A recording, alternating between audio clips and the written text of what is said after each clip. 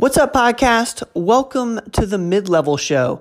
This is one of our brand new shows on performance medicine audio featuring the mid-levels of performance medicine in a roundtable environment discussing this past week's Dictations podcast by Dr. Rogers. And the purpose of this new show is just to give you guys a different perspective on the topics discussed in the Dictations podcast with Dr. Rogers and the Doctor's Note, of course, which is the weekly newsletter written by Dr. Rogers. And it's just super cool. I'm excited for you guys to listen to it.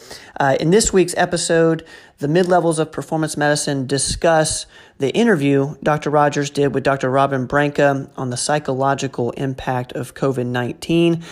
So without further ado, I'm going to let you guys get to the mid-level show. Here is the first mid-level show featuring the mid-levels of performance medicine. The illness, but what's ongoing, what are going to be the long-term things if I do get this, and if I recover, or if I don't recover, if I do recover and have secondary consequences from the illness. And so I think going through all the things that Dr. Rogers and Dr. Branca provided with those that list of 10, and just like really taking your thoughts captive. Yeah. Yes. And the mental component of making sure you get the way she gave us to get that anxiety in check, I think is just really profound. Do you feel like any of those stuck out to you with her top 10 of what to do? For me, it was limiting news, because I'm not really a news junkie, but just how inundated. I feel like we're inundated with information in our culture anyways, which he's talked about in the past too, with why so many people are on ADHD medications. We're inundated with information, and now we're on information overload that's very fear-based, and she talks about fear-based information too. So we take that in, and our brain, I feel like, is so biologically innately smart that it is interpreting that information, whether or not we really feel like, okay, that might be exaggerated. Our brain may not take that, and we get somatic symptoms from that. Mm-hmm. Kara, what do you think about do you feel we're in the Tri-Cities, we're in a lower risk area. Knoxville's a small city, but much larger than the Tri-Cities and what we're experiencing. Do you feel like there's a difference between people in Knoxville, people in the Tri-Cities, even people in Nashville? I feel like it just kind of keeps escalating that fear. What are your thoughts?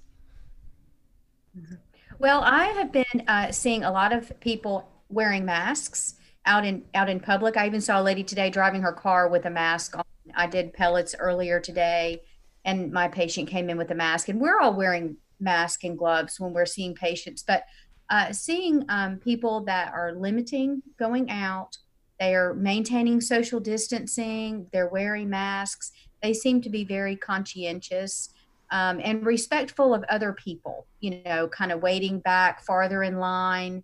And so I think they are taking an active role in that. Back to what you were talking about with Dr. Branca, she was talking about COVID-19 being the invisible enemy. It's something we can't see, and some of the effects that with the isolation. And so that's why it's very important to stay connected with family and friends, coworkers, these Zoom meetings. I Zoomed with a classmate the other night just to see her, just to see her and talk to her, and also with my niece and nephew, because you don't get to see people. You're kind of stuck at home with your same family. And so just staying connected, even if it's just a phone call or email. And like she said, just really taking this time to self-reflect and being in the moment. So I think and physically. Physically is so important. Yeah. So you suggest and agree getting outside.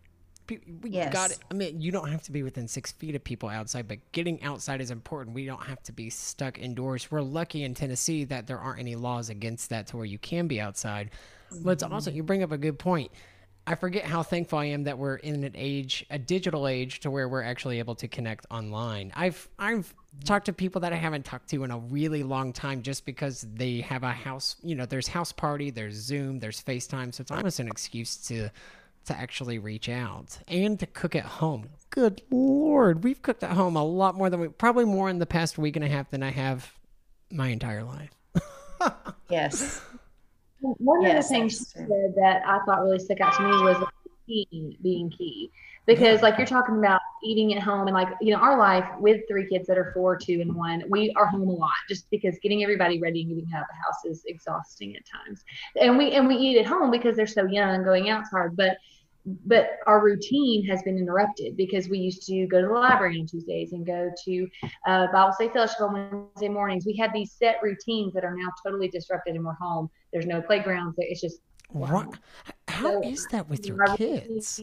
Like how Dr. Bronca had that on, I think it was number 5, like routine is key. Getting in a routine with your day to get your days, going on, it makes it purposeful in some ways. Mm-hmm. Do you find that you have 3 young kids? Do you find that fear, there's an exacerbated fear? Do you feel like a fear of bringing it home to them? I know that I have different sets of friends where some friends are like, oh, my kids have probably already had it, they're fine, ranging to, oh, don't get anywhere near me because I'm not bringing it home. What are your thoughts with having 3 young kids?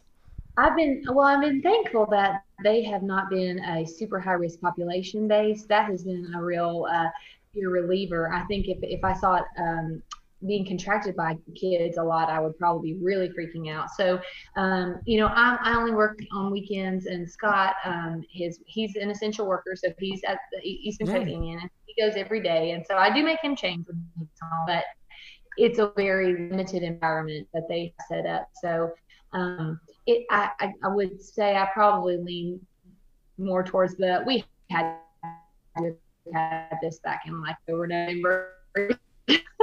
But yeah, it is a real concern though, regardless of, your kids, I guess. I want Fran to jump in on this conversation too. So Fran, just a little bit of background. We should have given background on each other too, because this is kind of our first behind the doctor's note with all the advanced practitioners, but we're the 2 physicians assistants in the rooms, and Karen and Amber are nurse practitioners, and Fran is back in the game. Also too with college age kids. And I don't know if you want to share that experience of your son with appendicitis, if you're okay with sharing it. Yes, perfect. Because this is a very interesting, because too with something that would be treatable by emergency surgery, kind of being held back and treated differently because of what's happening. So he's a senior at WashU, and I got a call that he was at an urgent care, and they were sending him to the ER, and he had, they said, cholecystitis or gallstones. And I was like, okay, call me when you get there. And he gets there, and I get in touch with the ER doc, and he says, well, first of all, your son has an acute appendicitis. And I said, well, my husband's a physician and I'm a PA, and I am 9.5 hours away, and I do not want you to operate on my son unless it's emergent, unless I'm there, and I'm not even allowed in the hospital. So I was really just, he's still my baby, even though he's 22. And so he said, well, there is another way to treat appendicitis, and because of COVID-19 and everything that's going on, we really don't want him here in the hospital. And so they gave him IV antibiotics overnight and looked at his white cell count in the morning, and it was way down, and it hadn't even been that high. It was only like 1,200, and by morning it was 4,000. And they sent him home on Flagyl and I think a fluoroquinone. And when I got him back here to Johnson City, I took him to a surgeon, and he switched the antibiotics for me because I wasn't crazy about the one, and put him on Augmentin, kept him here for 2 weeks, and now he's back at school taking his courses online. Nuts. And so medicine is just always changing. And, this is not the standard of care for an acute appendicitis, but I'm reading the studies. They're finding about 70% of uncomplicated acute appendicitis do just fine on antibiotics, as long as there's no comorbidities. We're talking about a healthy 22-year-old athlete, no fecalith, nothing else on exam. So I just thought it was very interesting. It was a lot of driving, 17 hours in. Yeah, I just went and brought him right so back. Interesting too. How that standard of care may change. We find that we may not need to. When I had appendicitis, and that baby was out before I even could blink. I mean, it was just out. Same day I was in there, and they took that out. So I'm interested to see too, just how much, what's going to be a positive change, because that could be a positive change, maybe an unnecessary surgery that we didn't need at the time. Two, with unnecessary, I just had a patient in here that was doing pellets on, that's also a medical provider. We talked about unnecessary testing, just how many MRIs and CTs we're doing and how many we're not doing now. So maybe there will be maybe there may be some positives that come out of this as well. Yeah, because you always want to keep your organs if you can. Yeah. I mean, well, listen, I do not miss my appendix. It was the worst pain I've ever been. I was also higher risk. It ruptured. I was a diabetic.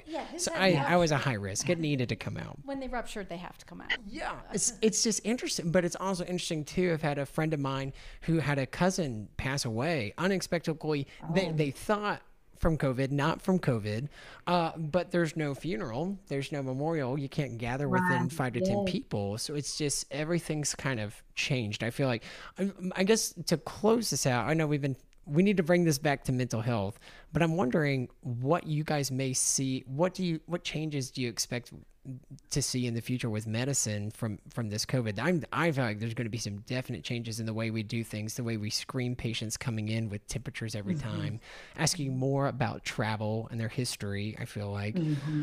But do you all see recent illness? Yeah. Recent illness. Yeah. What's been happening? Did you have a fever 2 months ago? And maybe it's something that's lingering that we don't see, but anything else do you guys expect coming out of this from a medical perspective? Well, there's a lot more telemedicine. You know, Dr. Rogers has always kind of on the forefront of that. When I first started, I was like, a telephone? I don't know about that. Like, I'm going to listen to their heart and lungs. You know, I just graduated. But now you see this telemedicine is just blowing up. I don't know, will it continue to grow, or will we go back to, because there is something about that patient contact and being able to sit with them and listen to them, that physical exam, that's very important. But I see that it's gotten, during this crisis, telemedicine has really helped people who couldn't get in with it for their prescriptions, or even whether, anxiety and things like that, that's going on. Yeah. Kara, what do you think? Well, and we can still provide, care for patients, whether it's over the phone or in person. And, but I think they really do like coming in and seeing us just as much as we like seeing them. Just that interaction. And like you said, hands-on, listening to their heart and their lungs, and something about that contact. And so most patients I talk to, doesn't matter if they live, in Gatlinburg and they have to drive a long way, they still would prefer to come into the office. But we've been able to fax them lab orders. We've emailed, we've scanned and faxed. We've done all kinds of different things to make sure we're, caring for them. And we've been able, like you were saying earlier, Amber, about accommodating, for certain situations. We can't always just, be so rigid. We do have to be accommodating and make adjustments, what's going on around us. So, and that helps too. That helps ease a lot of anxiety of how am I going to get my medicines from us being in the office today. How am I going to get my hormones? Hormones are essential. And it's needed too. So that ease for patients too, that they're still able to come in. Fran, what do you think? For the whole telemedicine thing, I think it's going to be a game changer. Yeah. I think we are moving in that direction, and I think we can keep people out of emergency rooms that don't need to be there. We can keep sick people that don't really need to be seen out of the office infecting other people. There's a lot that can be done over the phone that I think will be beneficial to everyone, especially in reducing cost, which I think is one of the huge problems in medicine today. Yeah. So if we can reduce cost and still give quality care, you can just be kind of the gatekeeper of, yes, you need to be seen. Yeah. And you need to be seen now. And you need to get yourself to the ER now. Yeah. You can have more of that instead of people waiting too long. Just more accessibility. I think that's great. And 24-hour. I mean, I almost see it as like Uber.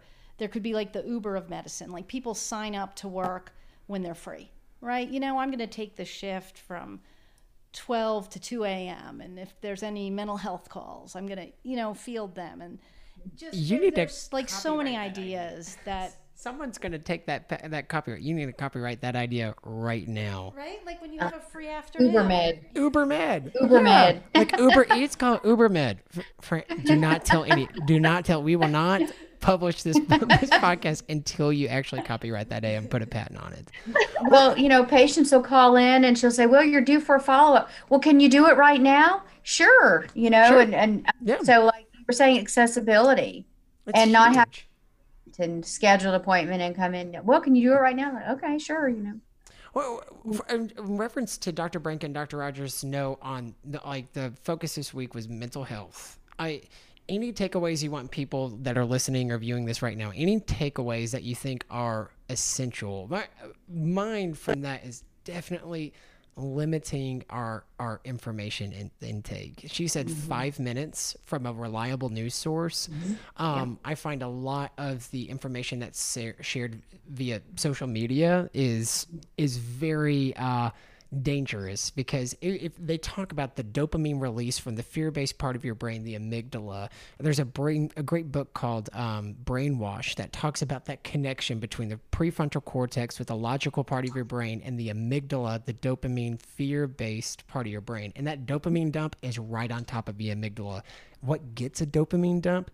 Clicks, yes, likes on social media, all these dopamine releases, and that's all our fear-based center. I feel like a lot of young people today have way more anxiety than ever before, and I feel a lot of it is due to quick information that's not always reliable or well-sourced. What else do you feel like would be takeaways?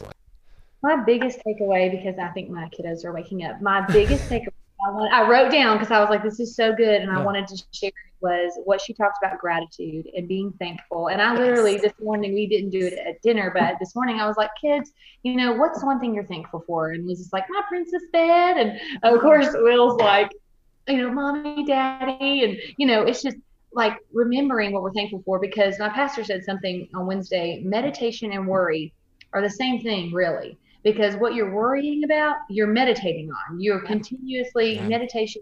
But, instead of worrying, focus those thoughts more positively and be the things you're thankful for. Like Dr. Branca said, the studies that have shown people who speak what they're grateful for or write a thankful journal live longer, are happier, more satisfied. So that was my big takeaway that I wanted to even especially in my own life, because there's plenty of times I go through the stages of COVID where I'm like, super, this is awesome, we're all together, to like, these kids are going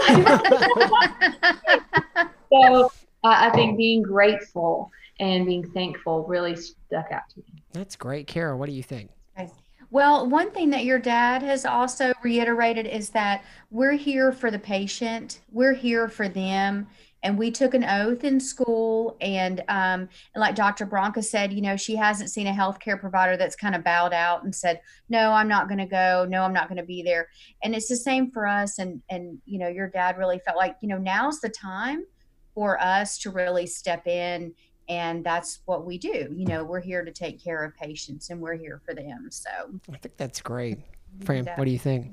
My big takeaway from the whole thing and her talk is that you really need to be responsible for your own health, and you need to look at things and keep up with everything, because I don't feel that fearful because I've done a lot of tests. I know that I have a good immune system. I did the SpectraCell, look at your immunity. There's so many things you can look at and change to give yourself the best odds and the best chance. And I think we're here at Performance Medicine to point everyone in that direction, Oh, yeah. Holy crap. Well That's said. good. That is well said, because that's true. I have not felt the fear of, I have a comorbidity of type 1 diabetes. I should be conscious, but I do not have that fear because of my access to performance medicine and knowing if anybody's looking stuff up, it's Dad, and he is on top of it. He will not tell patients to do anything he is not doing. And that I feel very lucky in that respect, and lucky for all of us too, that we get to work closely with this. That's very important. Keeping up your own immune system. It is mental health, but part of mental health is physical health as well. They're connected, mind, body, spirit. That's good. Oh, that's good. We'll end with that. This is great. Thank you all for tuning in with us. Thank you, Amber. Thank you, Kara. Thank you, Fran. This is so fun. We're going to do this every week, and I hope everybody tunes in. And maybe, too, we're just going to have a very special, niche market into the advanced practitioner. I was telling Fran with like mid-level versus advanced. Have you ever gotten that? Like, oh, you're a mid-level. Like, I don't know if you all have ever gotten that, but I know people that get upset about that terminology, and it doesn't. Not much bugs me or offends me, so I'm like, it doesn't matter. But the PAs and the MPs, I feel like, are going to be really big and integral parts of medicine as medicine continues to progress, especially after COVID. So you're looking at the forefront of medicine if you're looking at this video. All right. Thank you so much for tuning in. Okay, thank you to our providers. And we'll see you soon. Take care. Next week. Thank you. Bye. See you later.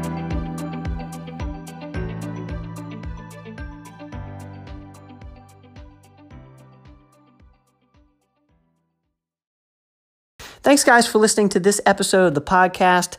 Please share the podcast with your friends. And if you haven't subscribed yet, please subscribe. We will see you guys next time.